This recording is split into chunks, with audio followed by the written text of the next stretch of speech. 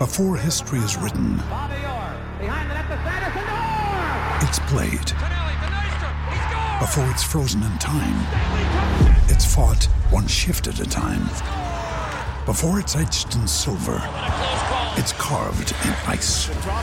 What happens next will last forever. The Stanley Cup Final on ABC and ESPN Plus begins Saturday.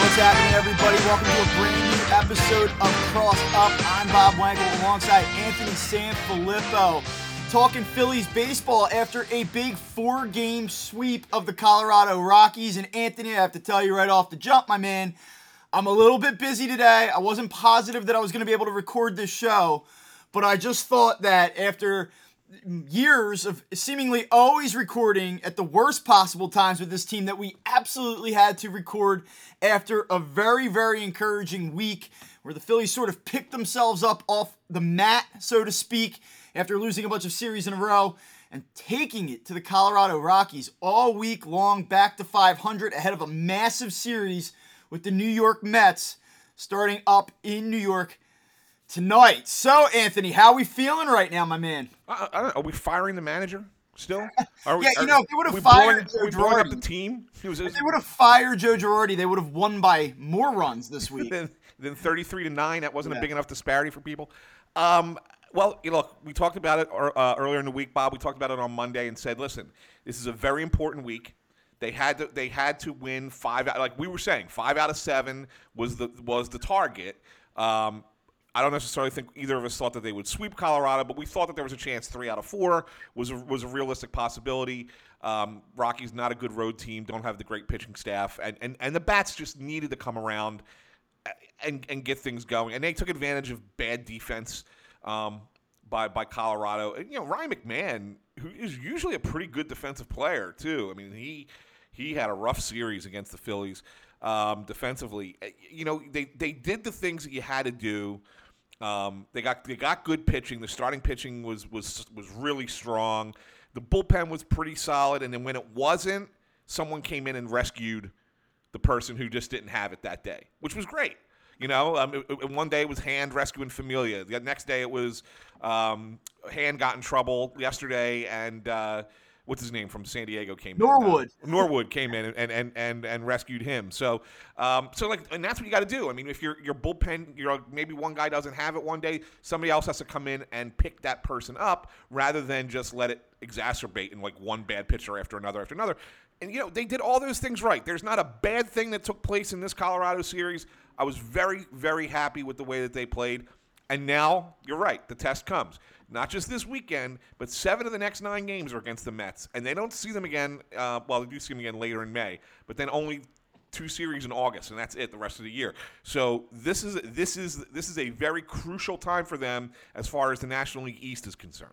Yeah, and you sit here and say, hey, listen, it's April 29th. Phillies are, 4 games out. It's not the end of the world, but when you look at the way that the schedule breaks down, the fact that they did dig themselves a little bit of a hole here early on, certainly you can't go up there and get swept this weekend. Right. If you fall behind 7 games after 1 month, I think that's you're probably not going to recover from that. And, listen, I want to make sure that we stay on the positive side of things here, but we've talked about it. Like, this Mets team's pretty good, right? They've thrown the ball very well so far in the early going. They have a decent offense. They have an owner and an ownership that's certainly committed to winning that will continue to add as the season goes along if they need to. So, I mean, this is not a team that you want to chase 7-8 games down early on. I don't think this is necessarily the greatest team of all time. But I also don't think it's that classic Mets team where you say they just have that loser DNA and they're going to fade.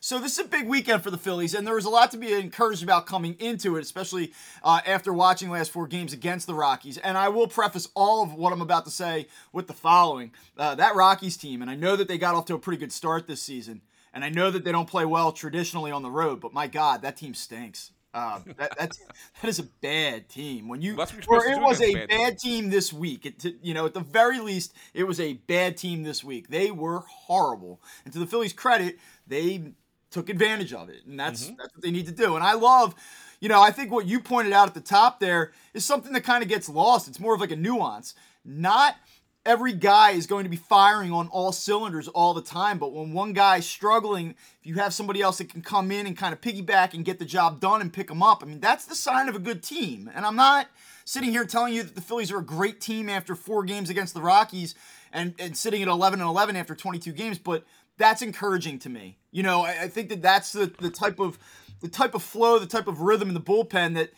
kind of like, that's where you can kind of use as a launching point, so to speak, and kind of rattle off a sustained period of success. Yeah, you're not just relying on 2 guys. And it's not just that. It's I think what you had asked me at the start of the last show on Monday if this team reminded you of this team from the past 3 years, and I said no, and I said no for a couple reasons, but one that I mentioned and I think was really evident this week against Colorado is I actually think this team is deeper in some places than it has been.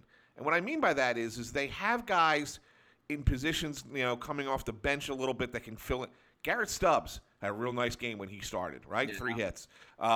You got obviously we know about Camargo. We talked about what he's contributed so far to the team. Roman Quinn, who was pulled off the scrap heap, comes in and has a nice start yesterday. Hey, bunts for a hit, steals second, steals third, scores on a sac fly. Hello? Hey, listen, and I'm glad you brought up Roman Quinn. We're talking about all of the things that usually I feel like come up in the 40-minute mark. Yeah. But I'm glad that you brought up Roman Quinn because, listen, you look at where this Phillies team is at right now and what they have going on in the outfield. And Kyle Schwarber certainly has struggled from an offensive standpoint. I believe that will sort of rectify and correct itself as we move along here. There are some concerns, but I do think that the numbers sort of get to where you would expect them to be, reasonably speaking. Nick Castellanos has been awesome. He hits. Neither of those 2 guys playing every day your corner outfield spots is going to be, something that you want over a prolonged amount of time. Right. And with whatever's going on with Bryce Harper right now, with the elbow, if it's starting to feel like this isn't going to be a first week of May thing. This is maybe going to be multiple weeks, and maybe weeks away, and that hasn't been stated yet plainly. But it's not really encouraging what we're seeing here. I mean, he hasn't really thrown a ball now in a game for almost 2 weeks, and it's not getting better. So you kind of have to hold your breath. So all of that being said, now you bring in a guy like Roman Quinn, who's a good defender plus speed, can cover ground. And it's a situation where you bring him into the game late, you're holding a 2-3 run lead in the 7th, 8th, 9th. He can become a very valuable piece. He's not going to be that top of the order guy that we had hoped for the last 3 or 4 years that's out there, using his athleticism. But can he be a nice role-playing complementary piece? Yeah, I believe so. Yeah, I agree. And there are players on this team, and like you mentioned the bullpen, we already talked about the bullpen, where you got someone who's willing to come in and help you out at a time when you need someone to come in and help you out. When your stars aren't, when your top end players aren't contributing, or somebody's just not having a good game, and have these guys who are more of your fringy roster players still be important to the organization and contribute. And they are. And so many times in the past, we would sit here and say, how many times would we sit here and say, well, we got to watch more Andrew Knapp at bats, right? Okay, here we go. They're gonna put Velasquez in the bullpen. We'll pull him out of the bullpen now, right? I mean, how many times have we done that? And now you got these situations where it's like, oh, well, this guy's actually, he's solid. He's a contributor. He's, he could come in and give you a game here and there and not hurt the lineup or not hurt the bullpen. I think that's what makes them a little bit better team. They still don't have the starting pitching depth, but I think it was smart sending Falter down to kind of stretch him out and kind of get him ready for that if need be, because he does have a major league arm. But at the same time, that's the one area where I don't think that they have the great depth. But everywhere else, it seems like they're starting to put pieces in place that can help this team win in a variety of ways. It's not just going to be with power. It's we keep thinking smash the bell. I mean, that's become the thing this year. This team won these games against Colorado. Wasn't all home runs. No. It was far from that. There was a couple, but it was far from that. It was great approaches at the plate. I'll tell you what. I didn't bring it up. I know I'm all over the place. Alec Boehm's 2-strike approach so far this season has blown me away. Yeah. Blown me away with how he's just going where the pitch is, going the other way, just taking what's given to him and being productive. And he's not alone, but I mean, that's the one that really stands out. Well, that's what we talked about with him going back to 2020 about, he was such a mature hitter, an advanced approach, willing to use the middle of the field, willing to use willing to use right field. And so you get away from that in 21, and I think that there was just so many different things that snowballed on him where the defense carried over to the offense carried over to the defense. He had struggled, probably had never struggled like that in his life before, and I think he was just kind of going through it. And I don't believe that Alec Boehm is necessarily all the way back. I'm not ready to stamp him and say, wow, here you go, a plus average major league hitter moving forward, but I'm very encouraged by what I've seen from him in the early going. And, he has turned on some balls. He has hit some balls hard consistently, but he's not trying to do too much. And you see that, 2 strikes, outer half, willing to wait, willing to sit back, willing to use all fields. And that's really encouraging because he looks much more like the player now that we saw 2 seasons ago than the one that we saw last season. And at some point you have to put it all together and say, hey, maybe he really is more like that guy that was in the conversation for National League Rookie of the Year and less like the total disaster that we watched a season ago. At least that's the hope. Now listen, you said it. They didn't bang the ball all over the yard this week. They won in a variety of different ways, but for me, it all goes back to the starting pitching. And we've talked previously about, they're not getting any length. They haven't been very effective. They haven't had any quality starts. I mean, through Saturday of the Brewer series, they had 2 quality starts the entire season. And I know the quality starts, it's kind of like an old school stat, even though it was developed in the mid-'80s. It's sort of outdated. But the idea of giving a team 6 innings plus, keeping a team under 3 runs or less, right? And they weren't doing that at all. Kyle Gibson was the only pitcher on the staff that did it up until Sunday when Aaron Nola was fantastic in the Angel Hernandez game. And then it carried right over into this week. 4 games, they got 3 quality starts. They missed a 4th by Kyle Gibson by 1 out on Monday night. So, I mean, they're starting to really string this thing together now. And just to put some numbers behind it, you're talking the last 5 games, starting staff has a 1.76 ERA. They've gone 30 2/3 innings. Only 14 hits allowed. I mean, and that's something where you start to say, that's what we expected when we talked about the Phillies being an 86 to 88 win team and being in the playoff conversation. This starting staff throwing the ball as well as it did this week. By the way, against a Rockies team that can swing it. They're a top 5 team in a lot of different offensive categories. Obviously aided by the park at home at Coors Field. This is a good offense, and they did a really nice job against that offense this week. Yeah, they really did. They really did. I'm talking about I was just like, this is what we expected. These games this week. Not that we expect them to win every game. Not that you expect them to score 6-7 runs every game, whatever. But I mean, this is what you expected on a consistent basis. And we would sit back and watch these games, and it was just like they just played this team in Colorado and struggled. They won 1 game out there, but they struggled against the Rockies. They still had a hard time out there. So it's not like it was something that, that was a month ago or 2 months ago. It was a week and a half ago. I mean, it's the same group. No, there's no different. And they just figured it out. And I wonder if this, Bob, how much did Kyle Schwarber's explosion Sunday night on national TV kind of wake this team up? We were saying, and maybe Girardi was right. We were saying, Girardi should have shown some emotion there and really putting something out there for the team to rally behind. Maybe he didn't have to because Schwarber had already done it, and that was enough. It's an interesting question because in the same breath and some of the criticisms that we've had about Joe Girardi over the last few years, at least on my end, I would tell you that ultimately the team's shortcomings showed up because of a lack of a fire, a lack of accountability. And I've sort of said that flows from the top down, and I do believe that. Yeah, sure. But you can bang on tables and get upset and curse and scream and hold guys accountable and do it a variety of different ways. There's a lot of different ways to handle personalities. But I think ultimately it always came back to this team just doesn't have some intangible. It misses some intangible where they're able to kind of say, like, we're angry and we're going to play better, or we're going to respond to this adversity. They've struggled to do that for years. And I kind of, with one series, and this is where you have to react to what you see, and you only can go by what you see. So when they go down to Miami earlier, a couple weeks ago, and they lose 3 out of 4, it's hard to be like, oh, wow, this is different. Because this is what we've seen the last few years. But just because it didn't happen in that one series doesn't mean that the intangibles brought by Kyle Schwarber, that intangible fire that may exist because of a guy like Nick Castellanos, like their personalities may not have shown up that weekend, but here we are a couple weeks later, and I think it is fair to wonder, like, is there a different chemistry here? Does this team have a little bit of a different personality? And again, when you step back, they are 11-11. They were a 500 team last year.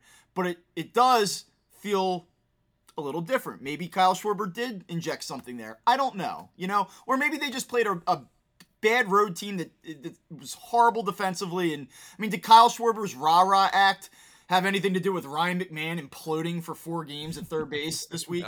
So there's a lot of different ways that you can look at it. But I do think it's a fair question to wonder, like, maybe did that give them we're 6-10. This is bullshit. It's time to go. Yeah, maybe. Yeah, man, and that's what I was saying. I think that might have been spark the clubhouse kind of thing. Mm-hmm. Just wake up, guys. We're better than this.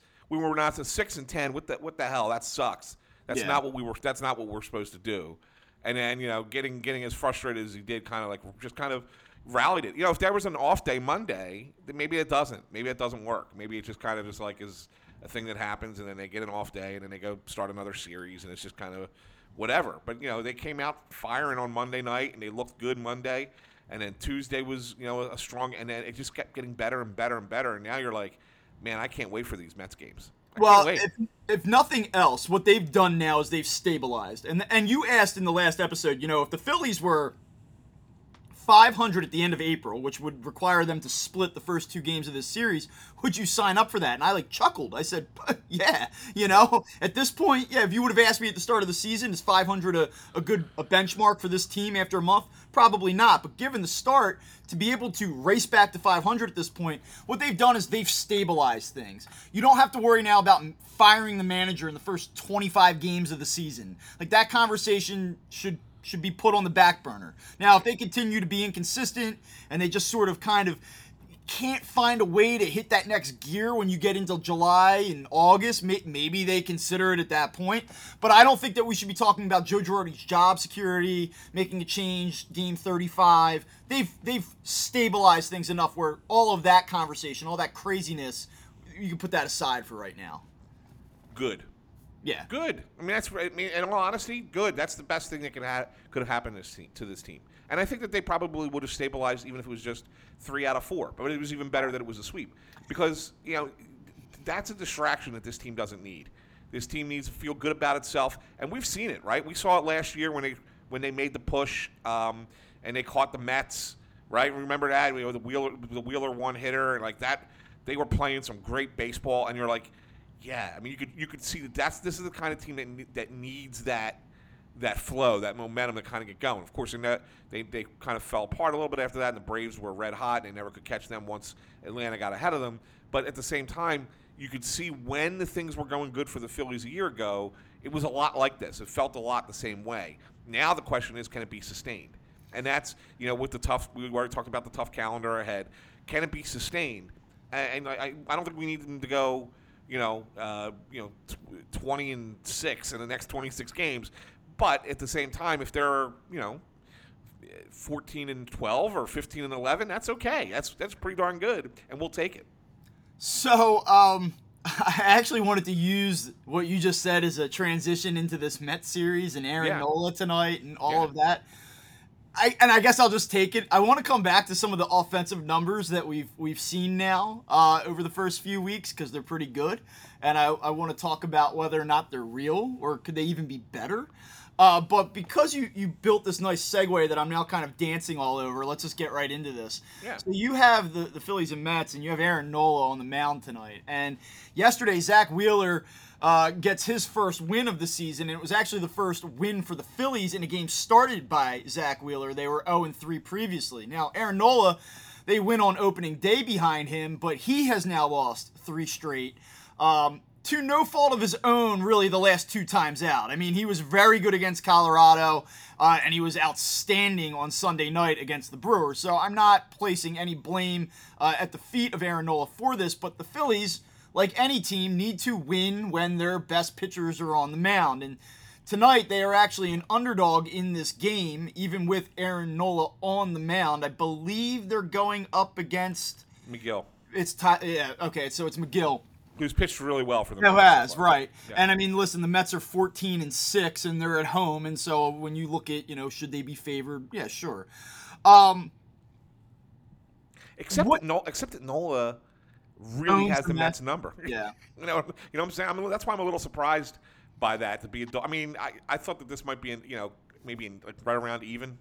And not that the Mets are a huge favorite, right? I mean, it's what? What's minus 120, I believe. Yeah, it's not huge. So what you get tonight in this game is a matchup of, and here I'll work my offensive numbers that I kind of wanted to into this little preview here. You get a matchup of 2 teams that are within the top 5 of OPS in Major League Baseball as of Friday morning. Phillies come in 4th at 738, Mets right behind them at 736. So, both teams have swung the bat very well so far this season. Phillies are really top 5 in a lot of different numbers. OPS, slugging, batting average. I mean, and I guess my question eventually will be like, do we believe these numbers? But as far as this game goes tonight, I don't think it's necessarily like a referendum on Aaron Nola. Like, I don't know that we really need to make this more than it is. But to me, this is the type of game where if you're going to win this series, and you know that you're going to have to deal with Max Scherzer, I believe, on Sunday night. Yep. You've got to get this one tonight. You've got to start winning behind Aaron Nola, I think is what I want to say. And I just feel like now for years, really 2-3 years, sometimes it's on him, and then it's sometimes on the offense. It just feels like they can never put it all together when this guy is on the mound, and I don't have an explanation for it. It's not like they don't believe in him. It's not like they don't think that he can get it done. It just amazes me. It just seems like every time through the rotation, you're like, it's another Aaron Nola start. They didn't win, and for whatever reason. Yeah, I mean, I think Nola is, obviously is a guy who doesn't get a lot of run support. More often than not, because he's usually pitching against a really good pitcher for the opposition. Usually that's how it matches up, right? I mean, in his career, he's either been the number 1 or number 2 for the Phillies for the last 5-6 years. So it really kind of that's why it ends up being that way. That being said, yeah, it's time that the team hits for him a little bit. Okay, give him a cushion, give him some runs, and let him go out there and do what he has to do. I think he's going to have that big game mentality today. I think that everybody who's always said that Aaron Nola is not a big game pitcher, I think you're going to see that tonight. I think you're going to see a guy who comes out with a good approach, and he's, like I said, he's usually good against this team anyway. But I think that they recognize the importance of these games, even though it's April. I think that they recognize, just because of the way that it goes with the schedule, that they're only going to play them. It's a statement series. I mean, it is. It is. We don't want to hype it, but this is a series where I think you come in and you say, all right, like, we can play with you, and we will be here all year long. Yeah, you remind them. Because, like I said, after it's not just that it ends Sunday, but the following Sunday, Mother's Day, is they play the Mets again. That's the end of a 4-game series here in Philly, and then you don't see them again for 3 months. That's it. You don't see the Mets again for 3 months. And if it's going to be Phillies and Mets, and let's not forget the Braves, they're going to get back into this thing eventually. I think that they might have something to say about it. They might have something to say about it. But if the Phillies and the Mets are going to be part of this race, either for the division or for a wild card spot, and they want to remind each other, this is it. This is the time of year to do it. You play them 7 times in the next 10 days. And it's going to be, after that, after Mother's Day, we're going to sit here and be like, okay, either we're going to be like, this is awesome, we're ready for a big season, this is going to be a lot of fun, or it's going to be like, oh man, here we go again. Yeah. I really think I feel like we're on the roller coaster right now. I mean, I could see all possibilities. We come out here, we're like, hey, they 2 out of 3 against the A's. This is a pretty good start. Yep. And then things kind of go down, and you're like, this is the same old stuff. And now we're kind of sitting here going like, are we on the way back up? Like, where is it heading? So yeah, I agree with you. I really do think a lot will be decided in these next, I guess, 9 games. What do they play, 2 with the Rangers? Yeah, there's 2 against Texas in between. Yeah. Who's been horrible. I cannot believe how bad that team has been. Yeah, they have really been bad. horrible. So listen, Aaron Nola, there are 2 different things kind of coming into this game where you pit them against one another and you go, what prevails here? So the last 2 games for Aaron Nola, 12 and 1/3 innings pitched. He's only allowed 7 hits, 2 earned runs, 13 strikeouts, and he's walked only 2. I mean, he has been really good, and I almost feel like, and I'm kind of surprised when I look at the season numbers. I see 3.74 ERA, and I go, eh. And again, we're only talking about 4 games here, but I go, whatever. And then I look at the whip, and I go, 0.88? Like, that's pretty damn good, you know? And I don't feel like he has been that good. So lately he has been outstanding, very encouraging. I think he's going to take that into this start tonight. And it is interesting, though. You talked about how good he's been against the Mets throughout his career. He does have 1 start against the Mets this season, though, already. Came back on April 13th, and he only recorded 10 outs in that game, 3 1/3. He gave up 3 hits. He walked 3, threw 76 pitches, and couldn't even get through the 4th inning in an eventual 9-6 loss. He was dismal in that game. It was his worst start of the season, and probably the one that really started to sound the alarms about what direction is he going in. So I think that, he has an opportunity here tonight to certainly get back on track and sort of right the wrong. It's a big game. I almost wish, to be honest with you, I do anger better. I do rage better. So I do criticism better. So I'm having a hard time because I think that 92% of our shows historically have come after just head scratchers that make you sort of go, what am I watching? So I wish we were recording this show after this Aaron Nola start, because this game to me, and I should know better than this because, I'm a big J journalist. I'm a professional baseball writer. This game to me, I feel like Russ right now. I just feel like this is such a huge game tonight. And I've tried to downplay it. I've said like it's only April 29th. Yeah. It's only the 23rd game of the season. I think it's a massive game tonight on so many different levels. I really do. And I almost want to reserve judgment about the way I feel about this team until after this game tonight. That's how I feel, man. I know that sounds crazy. It's probably like almost a little bit embarrassing. Like I should know better, but I really feel that way. Yeah, that's fair. But it's fair. It's fair, Bob, because it has that level of importance. And we always say it, right? Any game at any point in the season is equally as big as any other game at any point in the season, right? It really is. Ultimately, when you look at them over this course of 162 games, they're all equally important. But there's just a time and just a place where it feels like it means more, and this one certainly does. Well, think ahead. So if the result is 2 out of 3 either way this weekend, you kind of go, okay, not the end of the world, and they're not winning the division if they win 2 out of 3, right? But just mentally walk through this. And I was thinking about this morning, if we were going to record, why I feel this way about this game. So just project ahead. Aaron Nola goes out tonight, and he gives you 6+, 2 runs or less. He's dealing. Phillies get a key hit late, or they just come out and they blow the doors off the Mets. And you're thinking to yourself, yeah, there's something here now, like for real. And you're feeling really good about it. He goes out tonight and he goes 5 innings. He gives up 4 earned runs, a bunch of 2-out hits, 2-strike hits, like we've seen from him sometimes. And they lose 7-3. You don't feel as good about the past week as you do right now. You kind of go, listen, now they have, they're coming back with Walker, who's okay on Saturday, and then they're coming back with Scherzer on Sunday, and you just don't feel great about it. And I know how fans react. And I think that I'd like to say that I try to keep it a little bit more down the middle than the average person, but if he stinks tonight, we're not going to feel great about this. And that's why I think it's a huge game. Okay. Yeah, I mean, you're not wrong. Push back. Tell me I'm not. I'm not going to push back, Bob. I'm not going to push back. The funny thing is that, we sit here and we get criticized, for being the negative people, like you said before. Yet I sit here in my house and I talk to my kids, and, you want to talk about negative. You want to talk about negative. Those two are as negative as it gets, those boys. And they're like, why are you so optimistic about this team?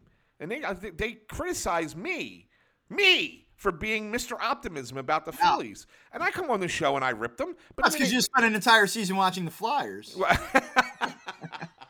You know what? That's probably why. It's probably the reason why. Like, I was probably like, oh, look at that trade the Eagles made last night. That was a good trade, right? Yeah, that's huge. Sixers won. That's great. Like, I'm excited about anything that's positive. Always sunny. Yeah. But yeah, I mean, like, I've been saying it since the moves were made to bring in Schwarber and Castellanos, and I liked a couple of moves. Like, I liked adding Brad Hand in the back of the bullpen. I did not like Familia. We've already discussed that, and I think that's a bad move, and I think that's going to ultimately stay positive. That's going to ultimately blow up in their face somewhere. But I liked a lot of what they did, and I thought, this is definitely a playoff team this year. Whether or not they win the division, it's a really good division. This is a playoff team, and we're going to have meaningful baseball in September and October, and it's going to be, sitting on the edge of your seat, nail biting, and it's going to be fun, and we're going to love it. You can go back and play the cut from our first episode this week. Even at 6-10, I said I still think this is a playoff team. Yeah. But what I think we should do now, because we're going to continue to say that, I think, for at least the next few weeks, we should do a confidence meter. This is a playoff team. Where's your confidence meter on yes, this is a playoff team? It's got to be over 50%. So where are you slotting in at this morning? Probably about between 75 and 80. Okay, I'm right there with you. I said 80%. I think that this is absolutely a playoff team. I do. Yeah, I do. And I mean, there's so much that can go wrong with injuries and things like that. But if you assume health for everybody, you assume health for every team, not just the Phillies. And I think that this is a playoff team. Yeah. So that's why I think that what you look at too. Yesterday was Zach Wheeler, and I kind of tweeted this. This was my one takeaway from yesterday's game. We've seen two starts now where the velocity is sort of trending back to where it needs to be.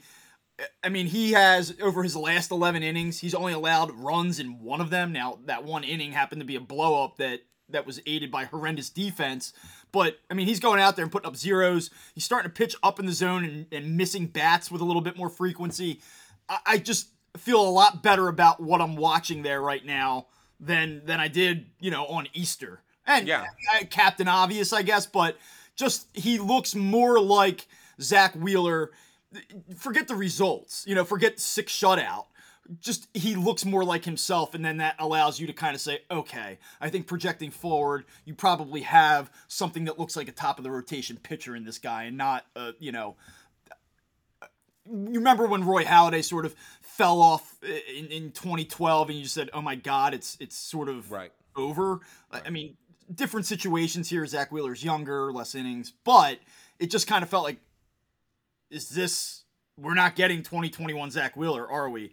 But I think you're going to get something that's reasonably similar. Yeah, no, I think you're right, and I think that I looked at the last start for Eflin, and I really liked how he pitched against Colorado, and I like the way he's a bit of a bulldog, and I like the fact that he's the one that's matching up against Scherzer on Sunday night.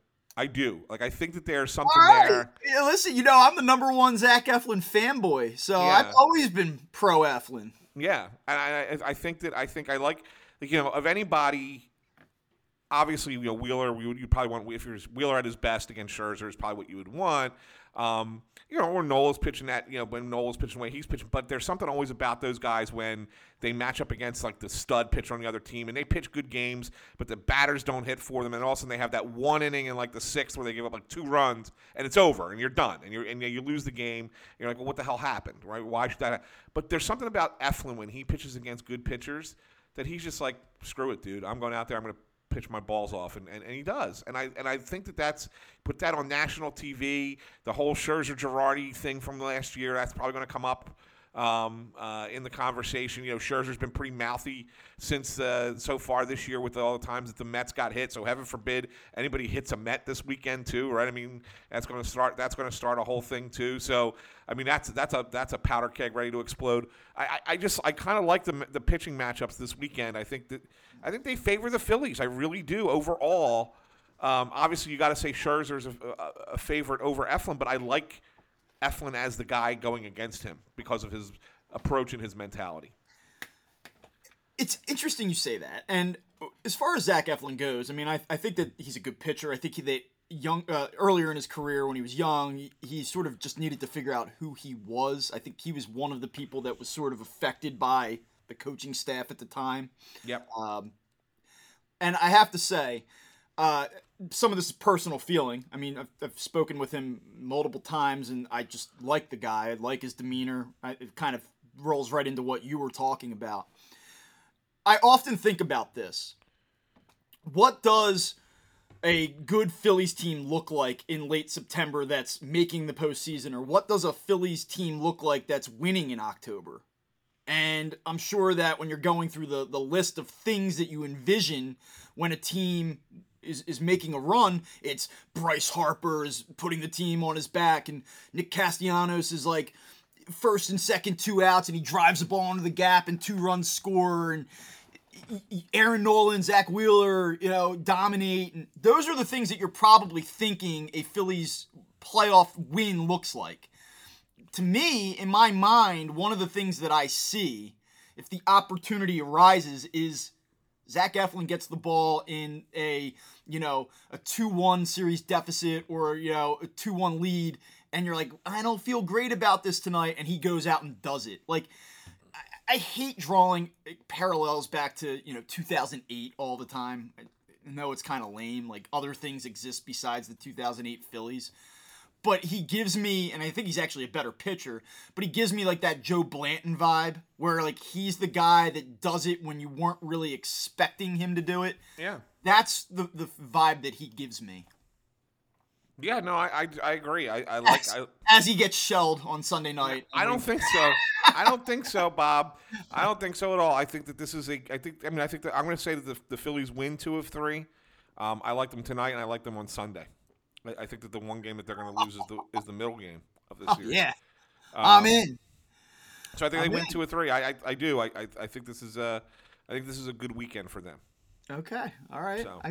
I can go for that. Yeah. I do have a little checklist here, and did we didn't hit everything there in our random spraying of I have topics? to say, I mean, I think that if you're listening, you probably know that we didn't necessarily go into a deep production meeting about how we were going to approach this show. That's okay, right? We're all juiced up on a Friday. I want to talk about a player that I want to talk about Odubel Herrera. Okay. And you talked about the other day, which I will give you credit for and should have led with this, really. You talked about Odubel Herrera at some point potentially finding himself in the leadoff spot. Mm-hmm. And I said, you got to be kidding me. And lo and behold, 2 days later, he's batting leadoff for the Phillies. And it's interesting to me, I guess. So I've written this a couple times that I do not want any part of Odubel Herrera as a consistent leadoff option for this team for a variety of reasons. We've seen him do it before. Joe Girardi the other night said that he's done it with some success. The numbers would suggest otherwise. He does not get on base enough, I think, to warrant hitting at the top of the order. But my position is, though I do not want to see him starting 120 games and hitting at the top of the order for this team, I do think that he is a useful part. You get him consistent at bats against righties, you hit him down in the order, and especially when you take stock of what the Phillies' outfield options are, Odubel Herrera, I think, certainly has a place on this team, and he's gotten off to a really good start. I mean, he's only played, I guess, 5 games at this point, if I'm not mistaken. But, I mean, we're talking about a guy that has been very productive. He's driven the ball into the gaps with some consistency. He's having pretty good at-bats. He's making hard contact. I guess I'm not stating anything here that isn't obvious, but when I watch the reaction, and I know that Twitter isn't real life, but I see like this pushback. Like he does something good. And there are some people on Twitter that like won't mention him by name, simply won't cheer for him, and it's because of obviously the off-field issues, and that's fine. That doesn't bother me at all. I mean, you know, from a moral standpoint, if you don't want Odubel Herrera on this baseball team, I totally get it. But like, I guess it's like a little bit of an awkward conversation, but at some point, like, you have to acknowledge that the guy is a useful player, don't you? And I feel like that we all do this. Like, as you cover the team, you write about the team, you tweet about the team. Like, he had a great game the other night. I guess was it Tuesday night? Yeah. He had a great game. And he did. I kind of like found myself like wanting to be like, hey, like this is what the Phillies need. Like, if he can do this consistently, which has always been the issue with him, but like if you have him matched up correctly and you're batting him in the lower third or the bottom third of your order, like, man, that really gives this lineup some juice. Like, this adds an entirely different dimension to this offense, to this lineup. It's got dangerous hitters throughout at that point. Yeah. And I almost like find myself like hesitant to say that, to like concede like he's a pretty good option the way that he's being utilized if he's being utilized correctly. Am I like crazy? Like, no, you're this not, is Bob. more just like this is like a modern 2022 social media political type of conversation. This is a political conversation because that's why there has been so much anti-Odubel in this town, and mostly from your talking heads on radio. Okay, and then let's be honest about it, because I don't remember the writers ever being so overtly critical of the guy to say that he shouldn't be here or anything like that. No, I think that everyone, I mean, I shouldn't say that at all. I think that privately everyone kind of understands his shortcomings as a player, the boneheaded moments. Yeah. And I think that most people privately I would assume anyway, would say like, not great what you did, man. Yeah. But I don't think that there's really been any writers, at least that I can recall, that were like, he should not have a second chance. He should not be here. Right. I think. That's been a very media driven thing that the fans have gotten, that a lot of fans have gotten behind, except for that woman who was in the crowd wearing the "I love Odubel Herrera," which is weird. I would concede that is very strange. I mean, I for the life of me cannot understand what the hell that was about. But if you take the politics out of it, the guy is a major league hitter. Yes. That's all that matters. Like, if ultimately, and but like, that's the question. Like, does it? Like, is that all that matters? Like, because I mean, I don't know. Yes, it does. Okay. Do you think the Atlanta Braves fans are bitching that Marcell Ozuna's back in the lineup this year?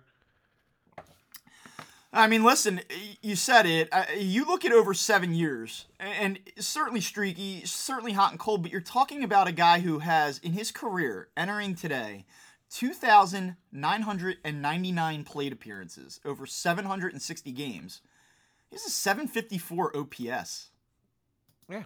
I mean, it's pretty good. I'm not telling you that he's a perennial all-star or a Hall of Famer.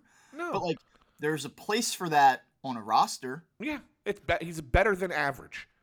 But right? If you want to look at, like, if you want to say there's an average player, is he better than average? Yes. In his career, he's been a better than average player. And then to justify your argument about, if you put him towards the bottom of the lineup, even last season, right? Last season, yeah, obviously I don't know where Girardi was getting his numbers that he was actually good in the leadoff spot. I mean, he had 256. But he only, he didn't walk. He only on base was 287. But in 22 games, which is not, I mean, small sample size, but not that small. In 22 games, batting eighth, 347 batting average, 407 on base, 935 OPS at the bottom of your lineup. You have any problem with that against right-handers in the bottom of your lineup? I mean, no, it's and you don't have anybody else who's going to do that. Not to say that that's what his numbers are going to be this year. If you bat in eighth or ninth all season long against right-handers, it's probably not going to be that good, but it's not going to be far worse than that. He's going to be about a 300 hitter. And I agree, and that's kind of what I kind of write, and I feel like every time I write about him, if he does something well, it's like I feel like I'm finding myself putting all these qualifiers in front of it, like, listen, if you don't want him here, I totally understand that, and it goes without saying what he did was bad, but also he was 3 for 4 last night with 3 doubles, like, and I feel like I have to like do this like 3-sentence buildup as like a disclaimer, like this is not a validation of Odubel Herrera as a human being. I'm just letting you know that as an 8 or 9 hitter, this is a pretty good matchup problem to have. Against right-handed pitchers. Can I say that without feeling bad about it? How do you think the Kansas City Chiefs fans have felt about all the guys who've come through their organization the last few years? Yeah, and I mean, with a Super Bowl championship and they've been in the Super Bowl. To say that though, it's like just because Chiefs fans excuse it doesn't mean the Phillies fans should. Like, you're entitled to come down on it and drop the hammer. But I think what's interesting is you watch it play out on a nightly basis with him, and you have the fans that are like, this is disgusting. Like, I turn off the TV during his at-bats. Fine. No problem with that. And then there are, and I think that people such as that will push back and say, it does seem like there's almost this, and you may see this, I don't know, but I do.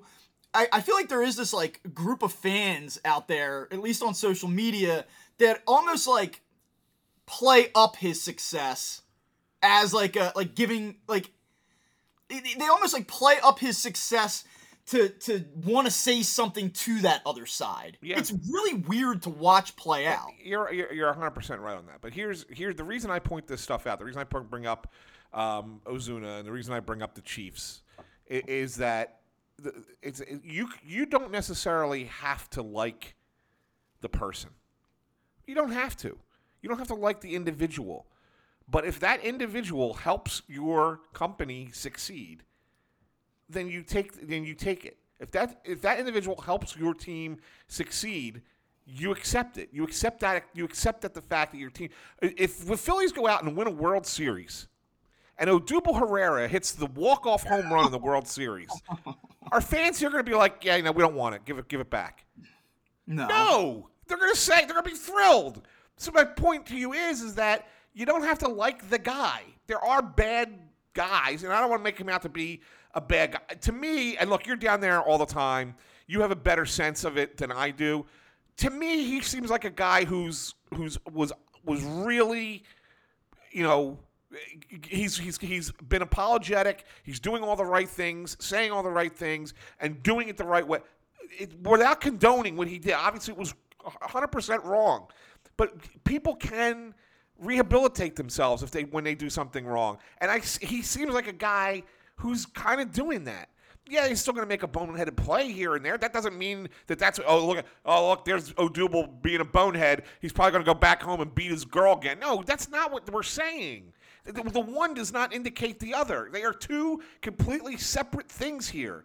And you don't have to like what he did off the field, but on the field, he helps your team win. Keep him in the lineup or keep him on the roster. I'm good with it. That's how I look at it. Yeah.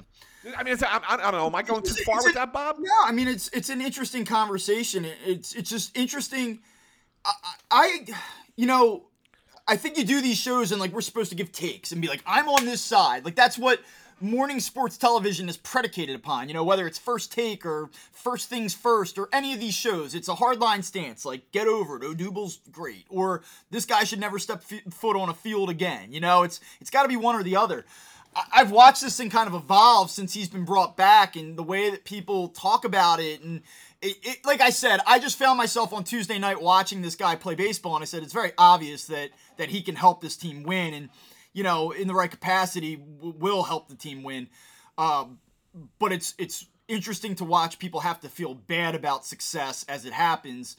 And then it's interesting to watch people almost play it up and overly celebrate him. Like, if it were Matt Vierling that had the same production, you wouldn't hear about it quite so much. Right. It's really strange to watch play out and kind of irrelevant, and it wasn't something that I planned to talk about for 7 minutes, but it's really, really strange to cover him and to try to talk about him and walk the line and kind of keep it down the middle and account for all of the different feelings that go into it. Am I wrong when I say that it seems like that he has been a guy who's rehabilitated? I mean, you can only again, public, but by just what you're seeing. Yeah, you can only go by what you see, but when you look at how he handles himself, I think that the team, I'm sure that there are a lot of personal feelings about him one way or the other within the clubhouse, but there seems to be a positive energy around him. I don't think that guys are upset. At least it doesn't come across to me that way that he's here. Yeah, I mean, like you said, you can only go by what you see, and what I see is a guy that seemingly is trying to do the right things. Whether or not he is, I can't validate that. But right. From the outside, yeah, I mean, it would seem like he's on the right track. That's all you can whether or not you want to root for him is totally up to you. But he seems like he's on the right track. I mean, if he's here and part of this team, that's all you can ask for, right?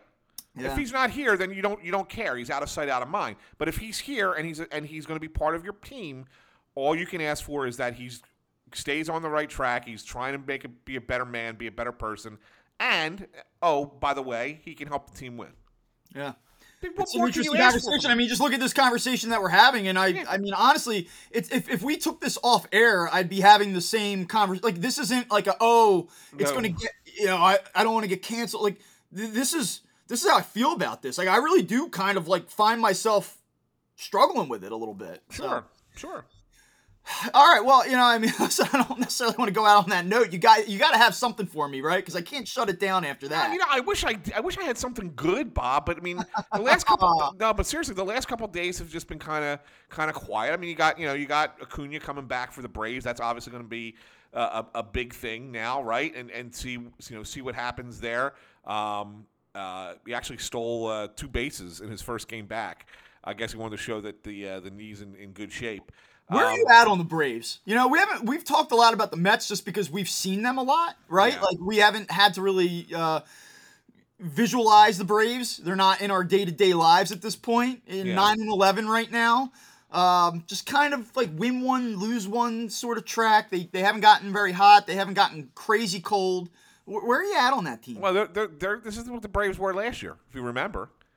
It was exactly what they were a year ago, and then they went at the deadline and made the moves that they needed to make, and they won a freaking world championship out of it. I don't think they're as good a team as they were a year ago, but I do think that they're still a really good team. So if that makes any sense to you, you don't just give up Freddie Freeman, and I know you brought in a pretty good player, Matt Olson, who's actually gotten off to a pretty good start for them.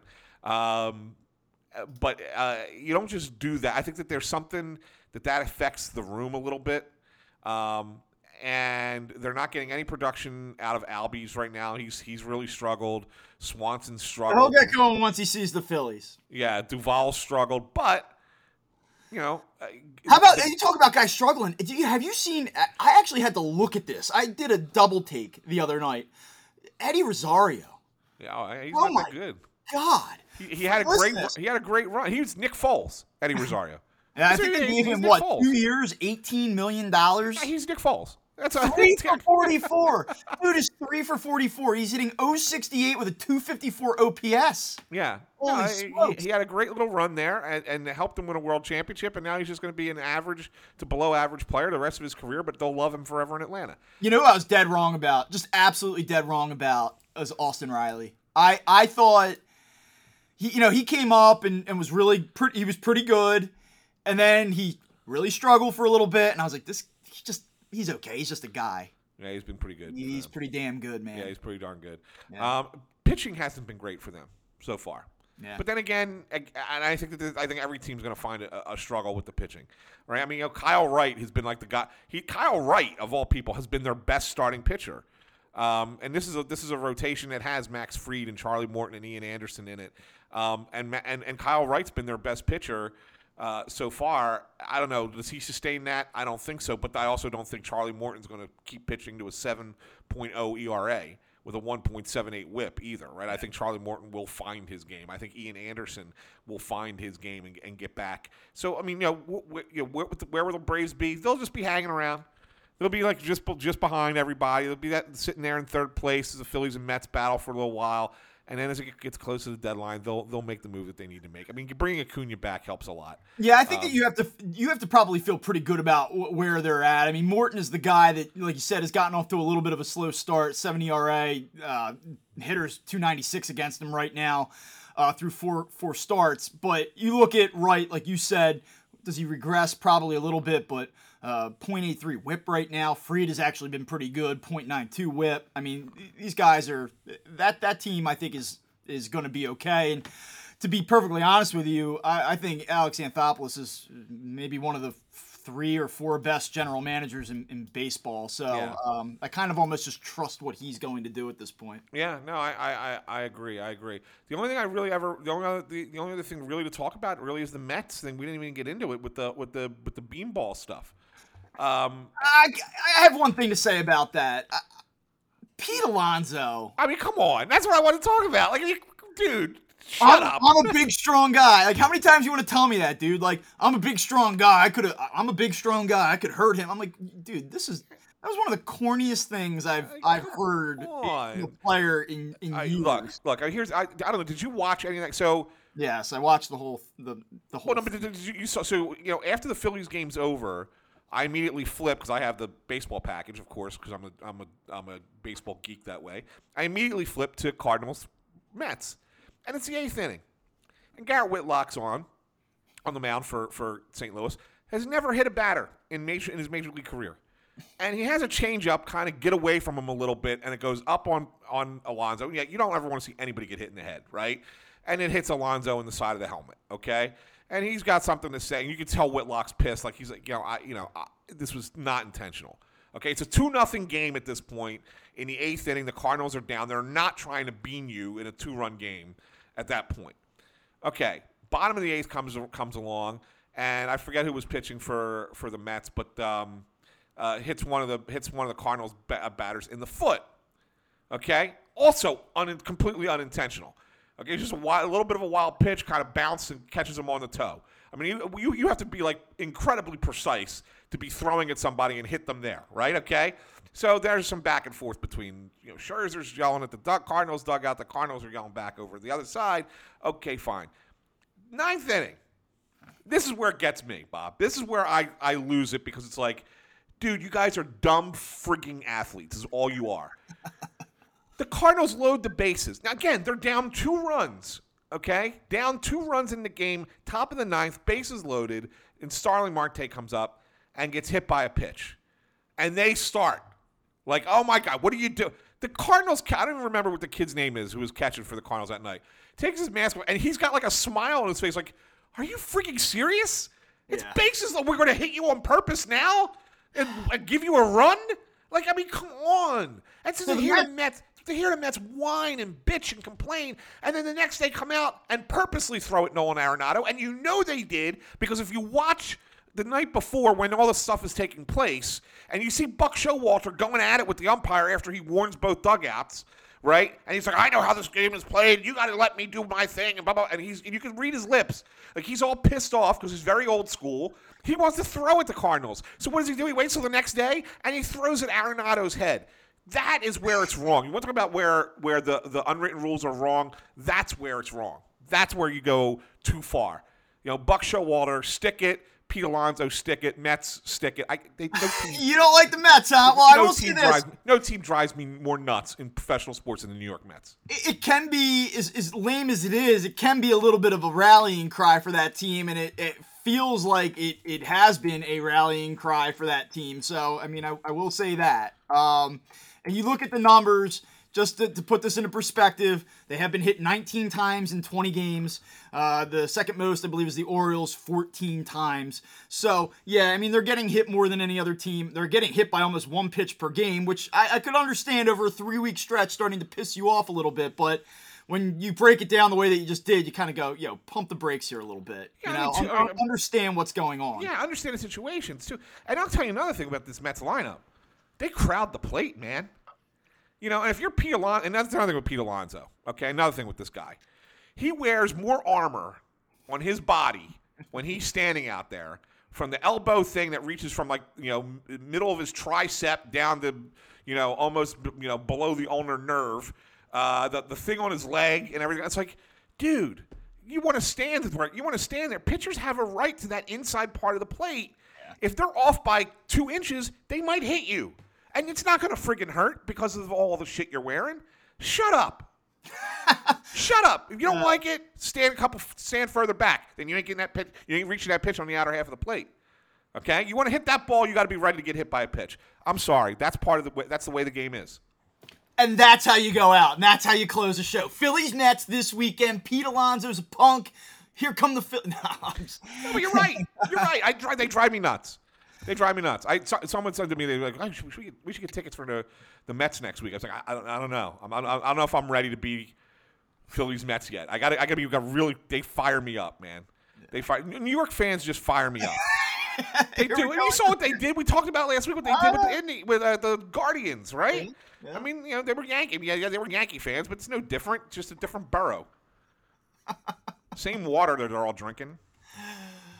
All right, well, for Anthony Sanfilippo, I'm Bob Wankel. This has been Crossed Up. Make sure you follow us. We'll be on YouTube. I tried to put on a nice sweatshirt today in case people need to look at me for an hour. Follow Spotify, Apple, anywhere you get your podcast. We'll be back after this 3-game series with the Mets. And we'll see. Big weekend up in New York for the Phillies. We'll talk to you guys soon.